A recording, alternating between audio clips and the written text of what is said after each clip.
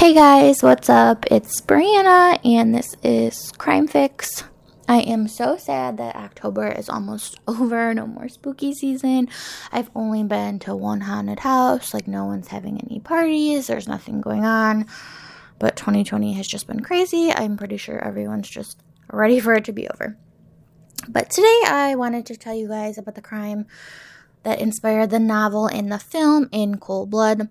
In Cold Blood, it was the first true crime novel I've ever read, and it's definitely a great book and a good movie. I definitely recommend reading it and watching it. But anyway, this is the story of the Clutter family murders. Richard Hickok and Perry Smith were on parole from the Kansas State Penitentiary located in Lansing, Kansas. Hickok was just released in November, and Smith was released, I believe, in the summer, but Hickok contacted Smith about committing a robbery and then running away to Mexico, using this money that they got from the robbery to kind of create a new life. They traveled almost 500 miles to Holcomb, Kansas, which is where they planned to rob kind of a wealthy guy in the small town named Herb Clutter. So on November 15th, 1959, they entered the Clutter family home through an open door. They searched for money and a safe, but they didn't find anything. And of course, they were making all this racket, so there were four family members living in the house. All of them woke up. Smith and Hickok, didn't plan on any of this happening, so they bound and gagged all four people in the house. And it's so sad to me, though, that they were all, in separate rooms, so they weren't even together. They were probably so scared. It's so crazy. Their plan wasn't to kill them, but they didn't want to leave any witnesses. They saw their face. They could obviously easily identify them.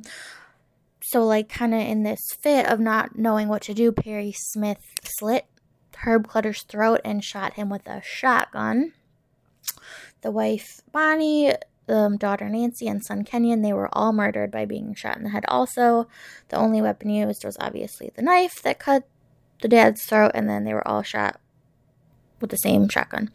So the pair left with no cash. They never found any cash. They left with a portable radio, a pair of binoculars, and less than $50 in cash.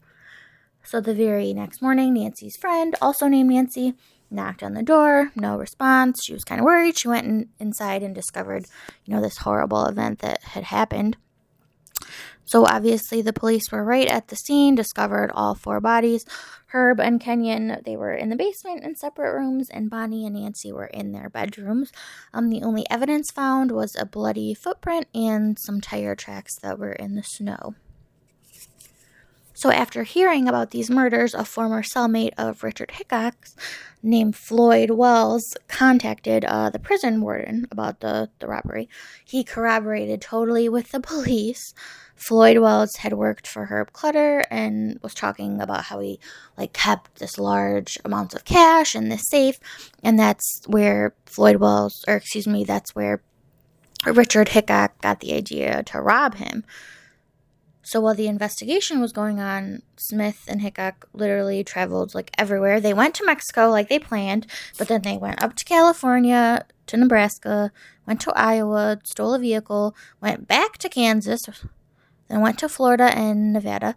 They were driving their stolen vehicle in Nevada, which is why they were stopped by police. Then police discovered who they actually were.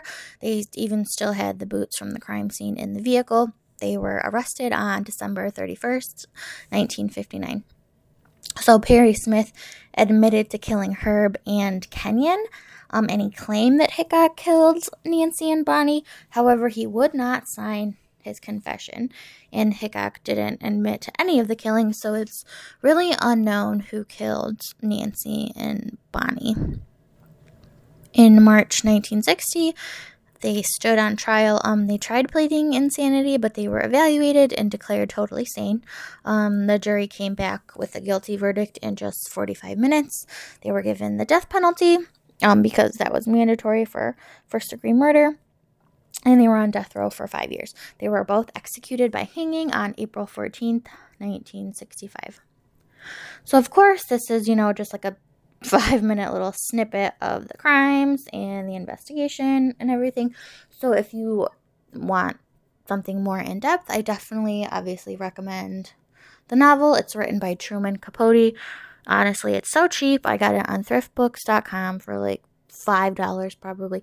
So I recommend reading the book and then watching the movie, which is also super old. It's in black and white. But if you guys want to talk about this case or any of the other cases, you can follow Crime Fix on Twitter at Podcast Crime Fix.